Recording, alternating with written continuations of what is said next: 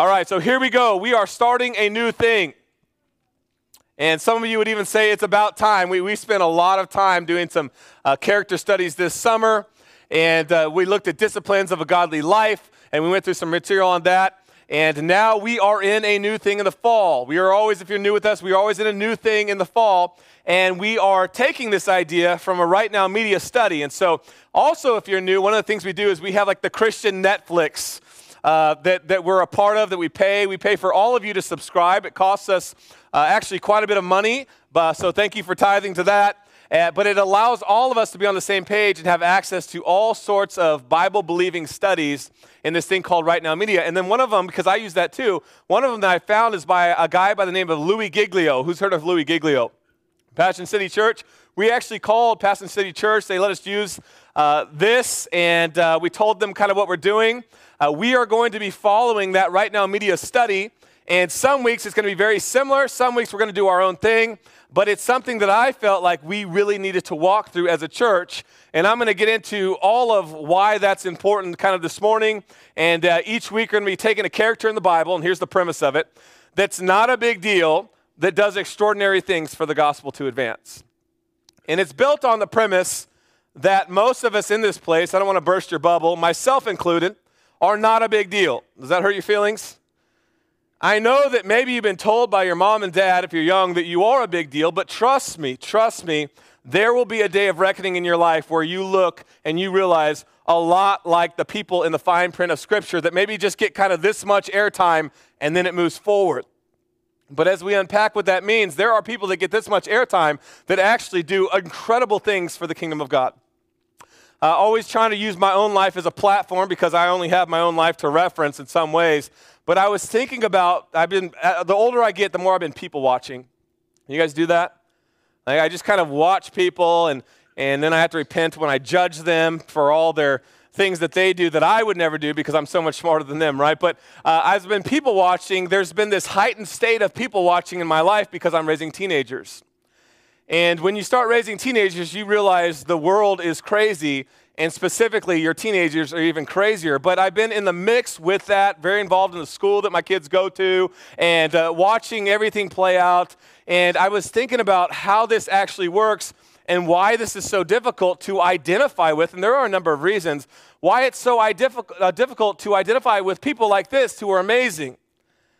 Because really, everything that life sets us up for ultimately lets us down. And you could blame a lot of things. You could blame social media, or there's a number of things that you could talk about. But I think it's just kind of, even just in South Dakota specifically, there's a way that we live that doesn't sustain.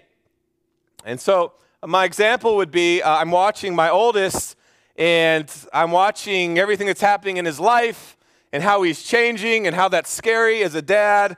And things that I never thought, I thought, okay, that was just for me in high school, but it turns out it's universal. And one of the things that I'm watching is how much attention high schoolers get that will never sustain. Can you remember your high school life? Are you that guy or girl that still wears the Letterman's jacket and can't get over it, like you're the Fonzarelli? All right, so I'm watching this all happen in his life, and all of a sudden he was getting no attention, and now football's going, and it's Friday Night Lights, and they call your name on this big screen at the new Northern Stadium. And then I never played football because my mom was scared I would get hurt, but we let our kids play football because we want to be real parents. But I was watching this all happen over the last 4 weeks, and trust me, if you don't know they're a big deal, just talk to the student. We have football players in the church. They'll tell you they're a big deal this year, and they're undefeated, and they played a really bad team Friday through Roncalli because they co-op with Roncalli, and they beat them like 70-0 at halftime. And it sounds like, well, they must be so good, but trust me, I was there. That wasn't the whole narrative. The other team was young, okay? They were young. But they get called out of this gate, and all of a sudden it's just like there's so much testosterone and goofiness flooding their brain where all of a sudden you're like watching a Braveheart movie. Who played football? Anybody? Okay, do you remember what it's like?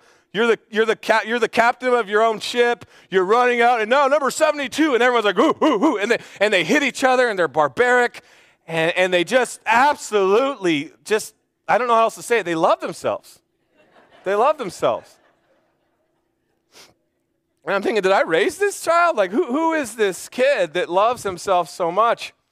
And then I see all his friends, and in counseling for the last 20 years, specifically with teenage boys, I then watch the progression of it. And the progression's more interesting than the process in the moment for me. Because then I see them graduate, and all of a sudden, no matter what they really do after, for the most part, now I know there are exceptions, but for the most part, South Dakota way, they kind of go like this. Ready? It's, yeah, number 72, we're going to take over the world, boom, and then they graduate, it's like, right? In the sense that they never get that type of attention again.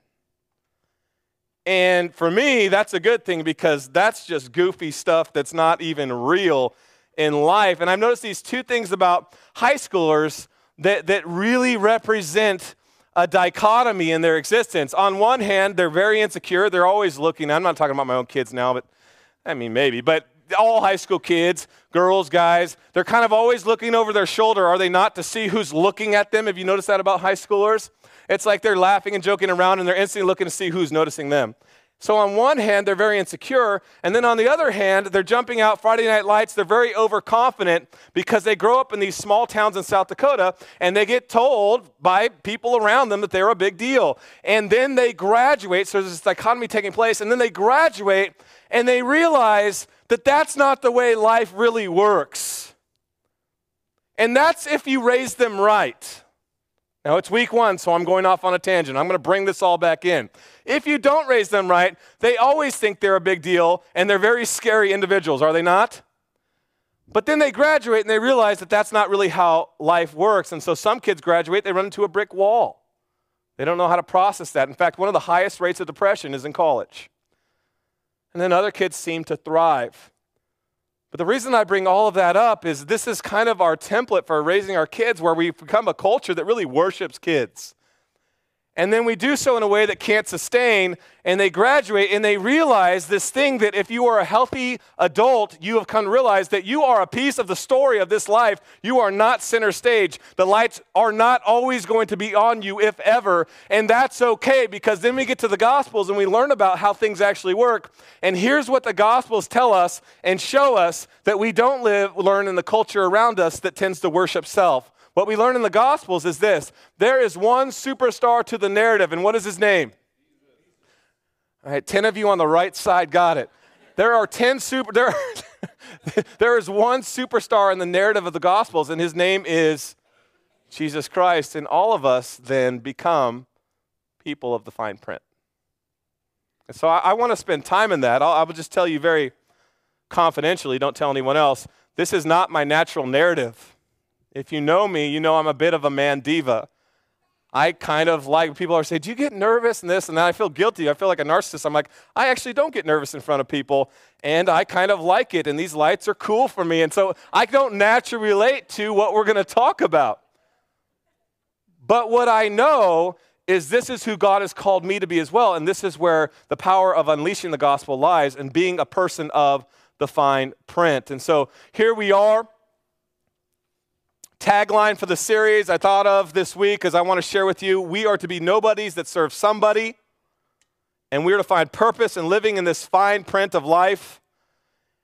And the first person we're going to study, and you can take out your notes, and we're going to walk through some stuff in Acts, is this guy by the name of Barnabas.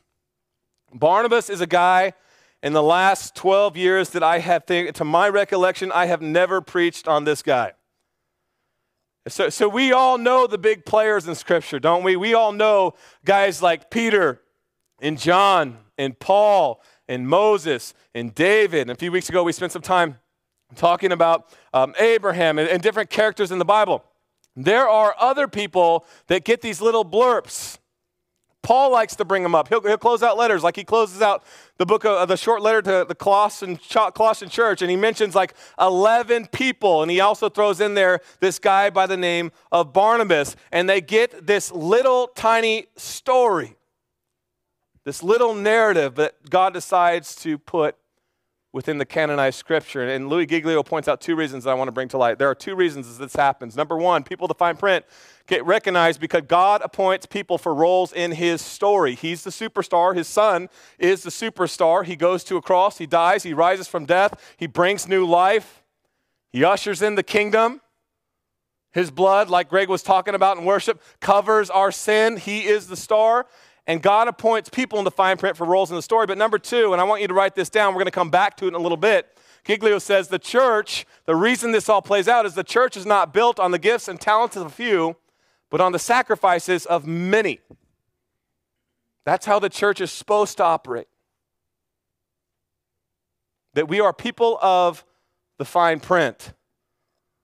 There's a talented speaker sometimes. Sometimes there's a great worship leader. Sometimes there's someone that's a good organizer behind the scenes. And so in a ministry, especially maybe like New Life, and I'm not putting myself in there, don't worry. I kind of know where I stand in the grand scheme of things. I'm not that big of a deal. Trust me, I get that. But there are a few people that get a lot of stage time. But the reality is the church isn't built on a talented speaker or a worship leader or someone who knows how to market. The church is built and will always be built on the wealth and gifts of talents of people that call New Life their home, who have sacrificed a great deal and look like the people of the fine print. And no matter our gifts and talents, we all have this great equalizer. We have the same Holy Spirit. We have the same mission. We have the same vision. We have the same passion for the lost. We have the same hope for eternity. And so we come together on Sundays like Coming Back to Church Sunday in the fall, and we celebrate this reality that there are a lot of New Lifers in Aberdeen, and there are a lot of New Lifers even in Peru, but we all surround ourselves by this mission of being in the fine print, making the superstar great through making disciples of Jesus Christ. So here's Barnabas. We're going to unpack him today. Turn your Bibles to Acts if you have them. You're going to see a lot of scriptures on the screen. This guy was first named Joseph, we're going to learn. He came from a place called Cyprus, and at some point he journeyed to Jerusalem. And as he's coming to Jerusalem, he starts building relationships. As he converts to the faith, he gets a name change. That's not exclusive to him. And he puts his faith in Jesus, and people start noticing this guy for his character, and his name changes now to Barnabas, which is one of the coolest names you can ever have, the son of encouragement. He's an encourager by his very nature. We have elders on the elder board that fit this script. They're doing a lot of good things. They don't get a lot of recognition, but they're just encouragers. They have wisdom. They're connectors. They're builders of relationships within the church. And they look like this guy Barnabas. But let's learn first, Acts 4, about how this all happened. Verse 32, the Bible says, "Now the full number of those who believed were one of heart and soul. And no one said that any of the things that belonged to him was his own. But they had everything in common. And with great power the apostles were giving their testimony to the resurrection of the Lord Jesus, and great grace was upon them all. There was not a needy person among them, for as many as were owners of lands and houses sold them and brought the proceeds of what was sold." We've heard of that story, but check out the details, verse 35.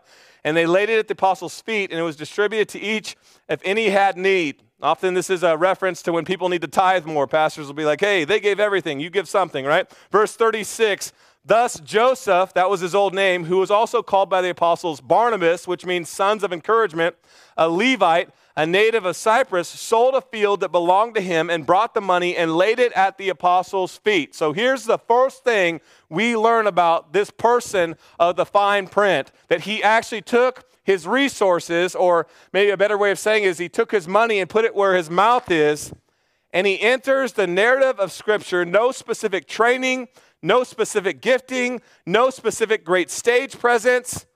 He just came onto the scene, an encourager at his heart of hearts. He says, I see a need. I've got this piece of land. I'm going to sell it. And he lays it at the apostles' feet, and he just says this. He just says, do some good with this. Here's what he doesn't say. He doesn't say, I'm giving this land. If I could just have my name attached to it, if I could be publicly celebrated, if you could even just put my name on a pew, or if you could just put me in the bulletin as the person who's matching the gifts so that ministry can happen. No, he doesn't want anything. He just lays it, this is a humble act, he lays it at the apostles' feet.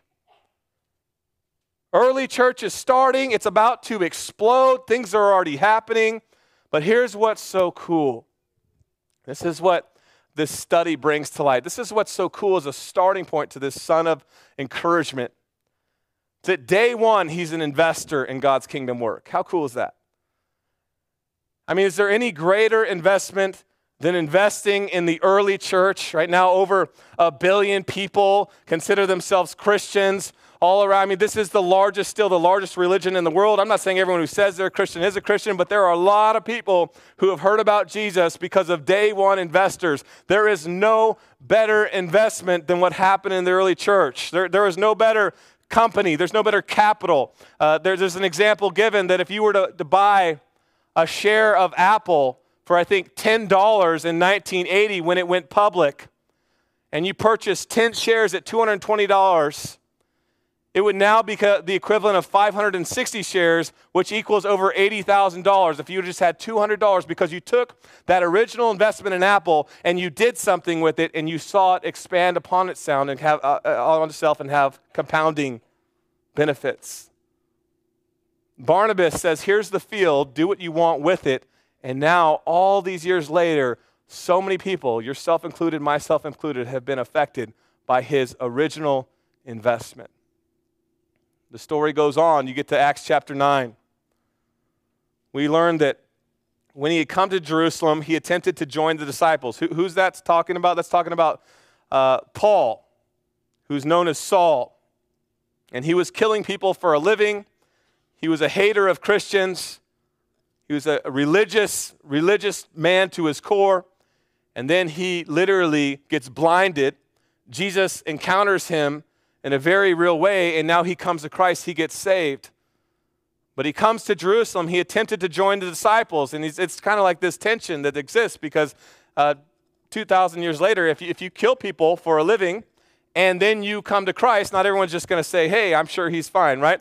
And so the Bible says, and they were all afraid of him, natural. They did not believe that he was a disciple. Here's what's so cool.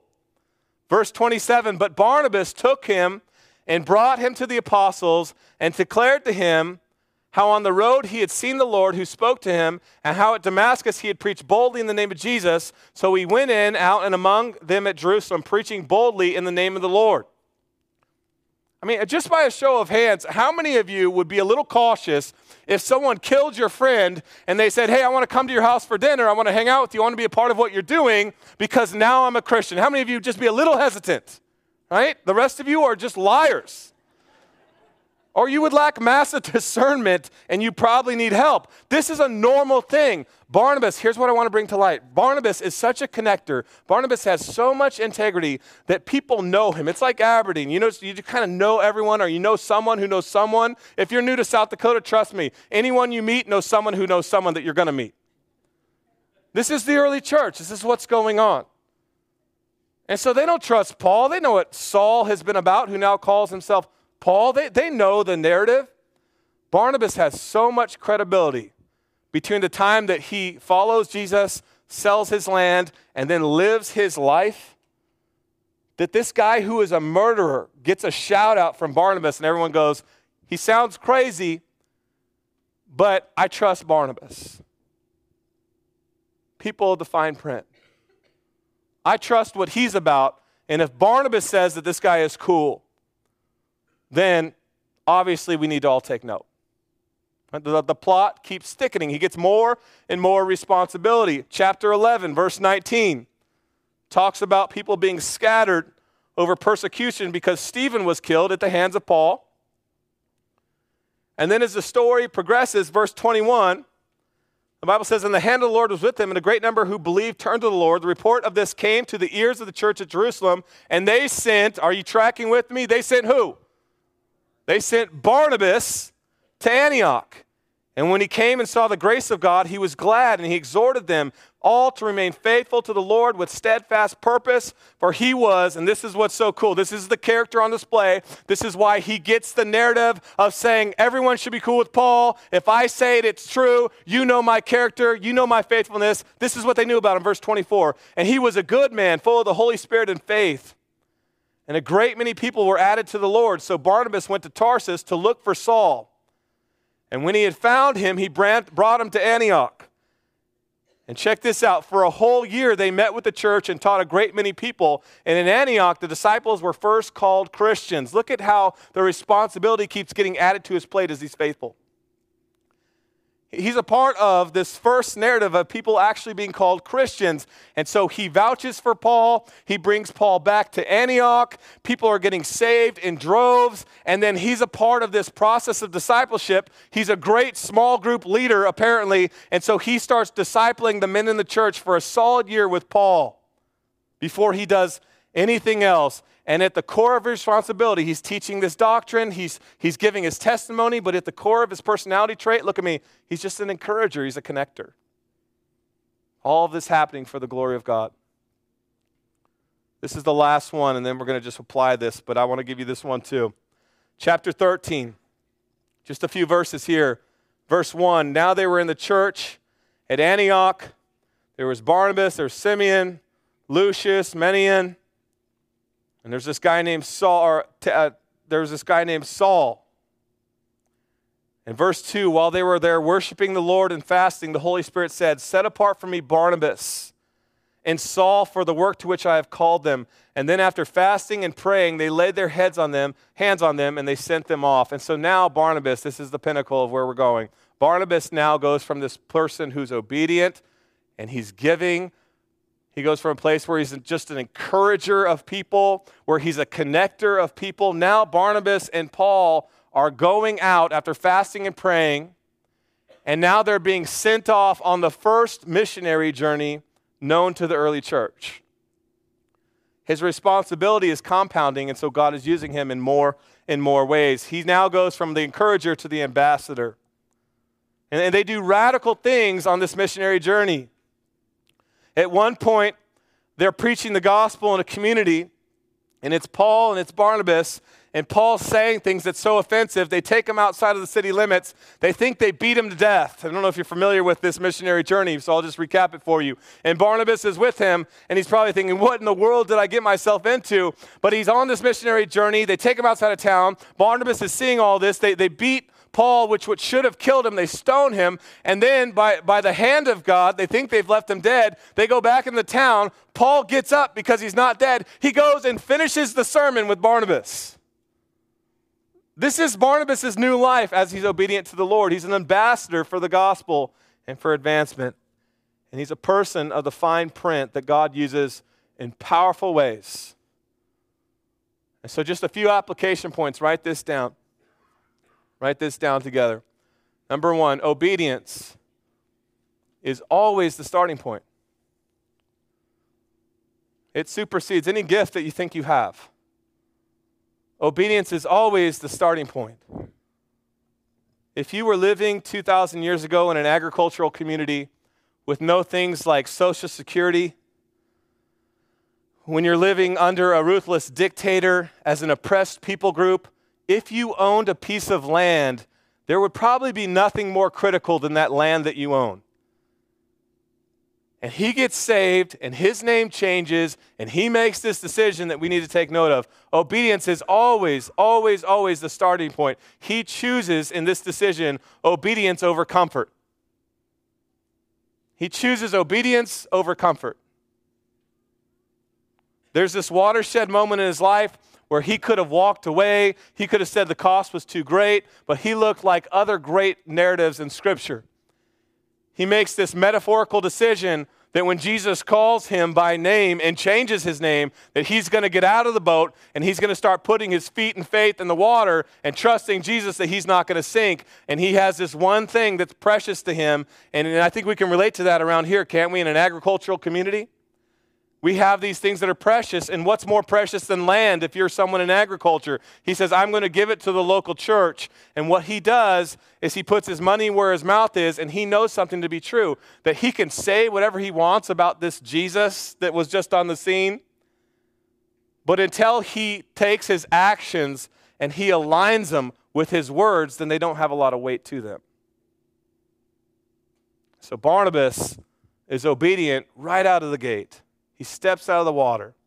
Here's what we know about the way that Barnabas lived. Here's what he actually understood. You're going to see a few things that I thought were important. Number 1, obedience to God builds trust with people.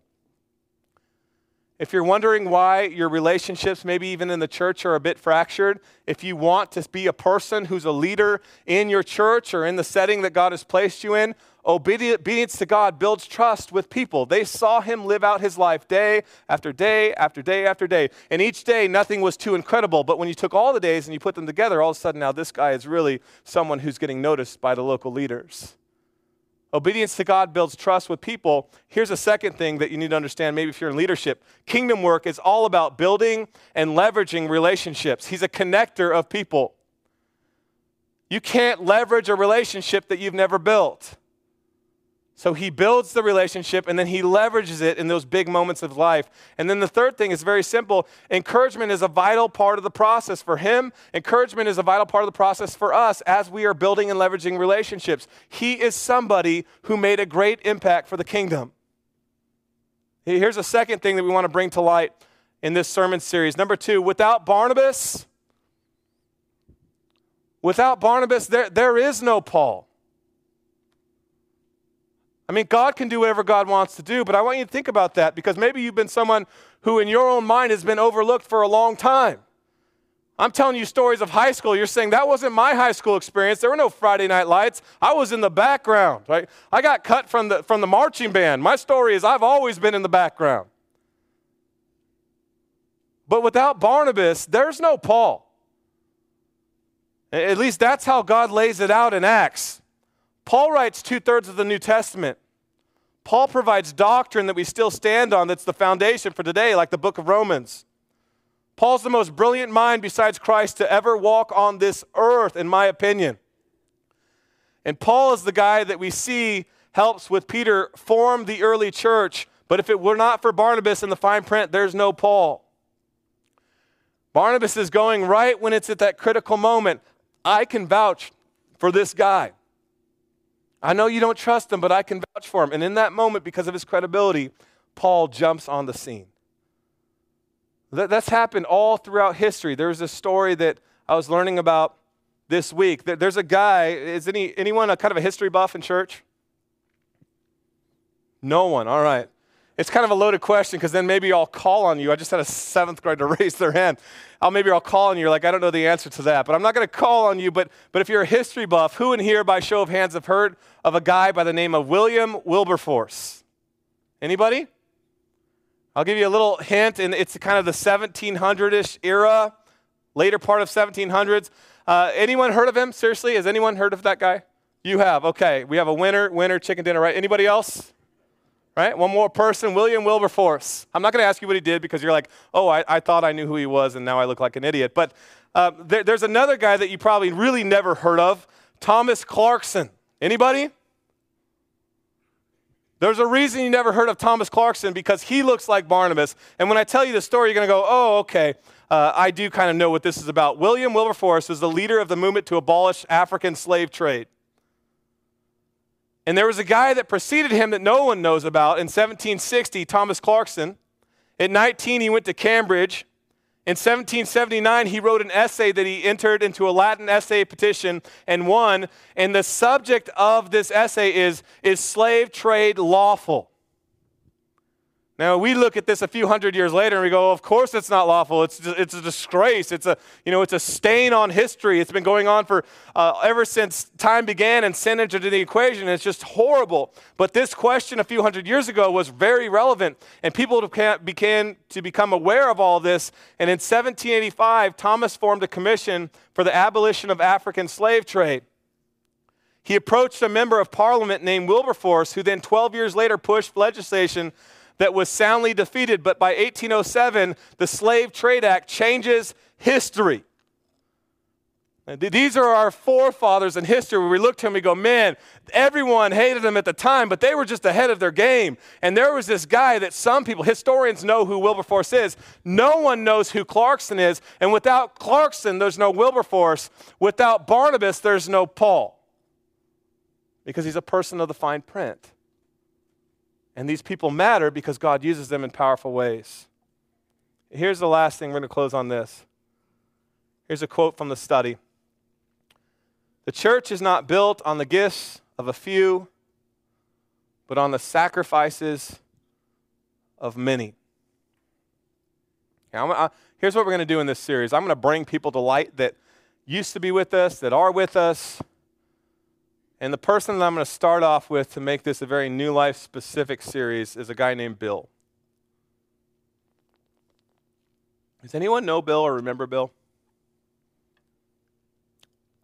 Bill was one of my best friends. He's with his daughter in this picture. Bill loved the Packers. Bill loved serving. And Bill was an absolute hippie. Absolute hippie. I was a younger guy. I was in my late 20s when I met him. I was a youth pastor at this church. We had existed for a few years. And Bill and I were kind of walking together. In fact, one of the things that Bill has as a marker on this church is one of the things we do when we go out to eat is we eat very healthy Mexican food from Mazatlán's. And Bill was like a founder of that. He liked Guadalajara's better, which I know there's the big controversy in town. There's actually another place called Dulce's if you want real Mexican food. It is earth-shattering from Bakersfield, like type of Mexican food where I grew up. But Bill loved eating Mexican food with me. He lived on a fixed income. He fixed upholstery in restaurants on the side all over South Dakota for a living. I think you could say he probably made less than $1,000 a month. He would go to gas stations. He'd go to Wall, South Dakota. He'd go, I got to go fix the upholstery at the gas station. He probably spent more money on gas than he got paid when he got there. But Bill was a hippie to the core. He got saved in the Jesus movement. He went to Trinity Bible College in Ellendale way back in the day. He was a folk singer. He could pick a guitar like nobody's business. He even has a CD that I still have in my truck. This guy was a dear friend to me. Even though he was older than my father, it was like he was just my friend, and we would live life together. And Bill was such an encourager. Bill was such an encourager to me. I remember when I first took the pulpit, and it was terrible. I mean, anyone remember that? Is there anybody? Like, it wasn't good, okay? I know that still, I'm not like Louis Giglio, but I've gotten a little better. And he was so encouraging to me, and I realize now that he was really just lying to me, but it meant enough for me to keep going when he told me these things about me. And so Bill was this intricate part of New Life, and Bill was the volunteer janitor at the church. Never got a dime, to my knowledge. Ever got paid. He would come in. Check this out. We first moved in this building like 2008. He would come in at 5 in the morning and clean the toilets at New Life. I'm going to tell you a story that's kind of gross, but I'm just going to tell it. This is Bill. I think you can't understand Bill unless you know this story about him. I'm going to say it with a bit of caution, but he came to me. I was like 28 years old, and we were all at the church, and he was cleaning the building at 5 in the morning. We just got into this building, and he said, he didn't cry, but his eyes were a little watery. It was like a half cry. And he said, I need to talk to you. He set up with this meeting with me. He said, I need to meet with you. And he set it up, and he never planned for like a week in advance. He really felt like he had something for the Lord from me. And so I was going, what did I do? Did he have a prophecy where he saw something? I mean, what is he going to tell me about my own life? And he comes to me and he goes, Rodney, I've been cleaning the bathrooms now for a year. I'm not getting paid a dime. And I think I have it narrowed down to you and a few other people. Tracking with this story? And I'm going, oh, is this like a word? Like, what is this? And he goes, I think you might have something unhealthy in your diet. And I just remember thinking, like, it's not me, baby. It's not mine. Like, I was thinking to myself, what in the world is this guy talking about? He's one of my best friends. I said, Bill, I don't know what you're talking about, but I swear I'm about 70% confident that it's not me. And I just remember how authentic he was. I've never shared that story with anybody, so don't tell. But he was such an encourager. I remember when I first started preaching, like I said, he was just encouraging me. And then just not too long after that, he got this diagnosis of pancreatic cancer. It's one of the worst and scariest diagnoses you could ever have. And I walked with this guy as he became frail.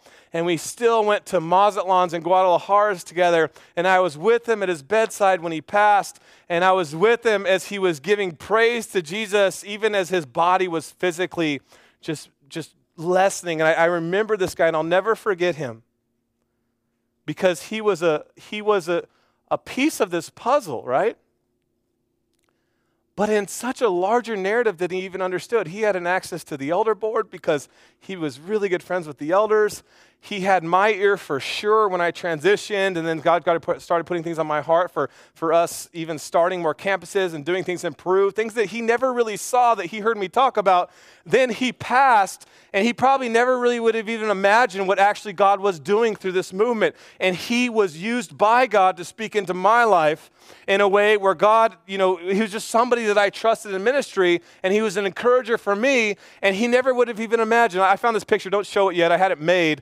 I told Kara, I said, find people in the last few years who've been baptized, whose lives have been changed at this place called New Life as a visual for us to all walk with together as we close out week 1. And she put this picture together. Maybe you see your own face or your kid's face in it, but check this out. We'll put that on social media maybe after today. Here's what I want you to see as we close. Bill, the janitor, Bill, the hippie, Bill, the upholstery repair guy living on less than $1,000 a month, driving like a 3-cylinder vehicle. Bill was a part of that. You tracking?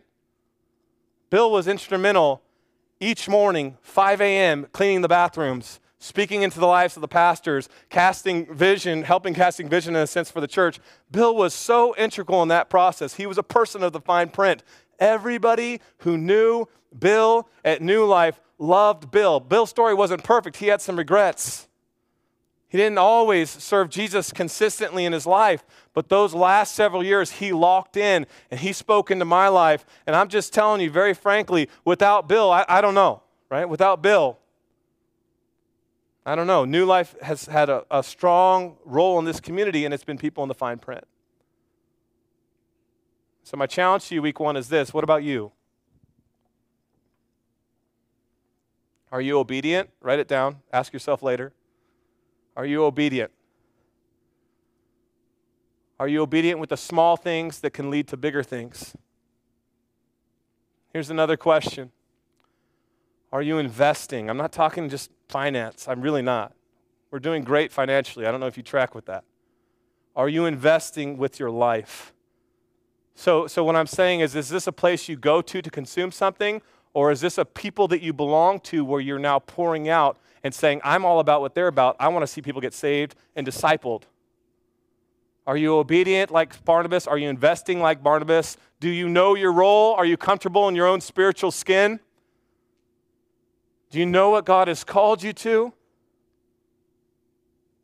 Does your life look like Bill? Does your life look like Barnabas? Are you on board with making disciples? Here's what Barnabas would have done. Here's the last plug downtown. Are you ready for this? Barnabas would have been a great life group leader. He had all the makings of it. He didn't have to get all the glory. He took the information, and then he discipled men in the church for a year before they went on their missionary journey. And so he knew who he was in Christ. And he had the respect of the people around him. He would have been a great small group leader. And so I just want to ask you, are you comfortable in your own skin? Are you taking that next step? Are you not just looking at this like, well, I'll sign to something up out there? Could God be possibly placing on your heart? Maybe you don't even live in Aberdeen. You live outside of Aberdeen. God is saying, I have this group of people in Ellendale, in Ipswich, in Groton, in Webster. We have people from all around. Ashley, North Dakota, they come and they call New Life their home. Waubee. God's called me to be a Barnabas in that context, and I have these 8 or 10 people that I can bring around, and we can listen to the sermons together, or we can study the Word of God together, or we can get down Right Now Media together, and I know that I can fill that role. Are you submitting to what God has called you to do, to be obedient and to invest and to know your role and to know your lane? Because together, all of us make up these stories. Amen? I don't know how many people there are, but it looks like a lot. Let's pray. Jesus, we thank you for your word. We thank you that you have called us and set us apart. That if we were to get up here and have testimony time, there'd be person after person who'd say, man, I thought I was saved. I thought I knew how life worked. But what I came to realize is I was religious, that I was just raised in a religious system, that Christ was a religious figure in my life, but he wasn't my Savior. And so now that I'm saved by you, Jesus, God, what I pray is that you would open my heart to how I would invest in this kingdom work with you. That you're the superstar, that I'm the person in the fine print. God, use this story of Barnabas to open my heart as to how you would have me lead. And pray this in your precious name, Jesus. And everybody said, amen. Thanks so much for joining us today. We pray this message connected with you, and we hope it gave you another way to connect with Jesus and your New Life family. For more ways to get plugged in here at New Life, you can visit our website at www.newlifeaberdeen.org. Thanks again for listening, and have a great week.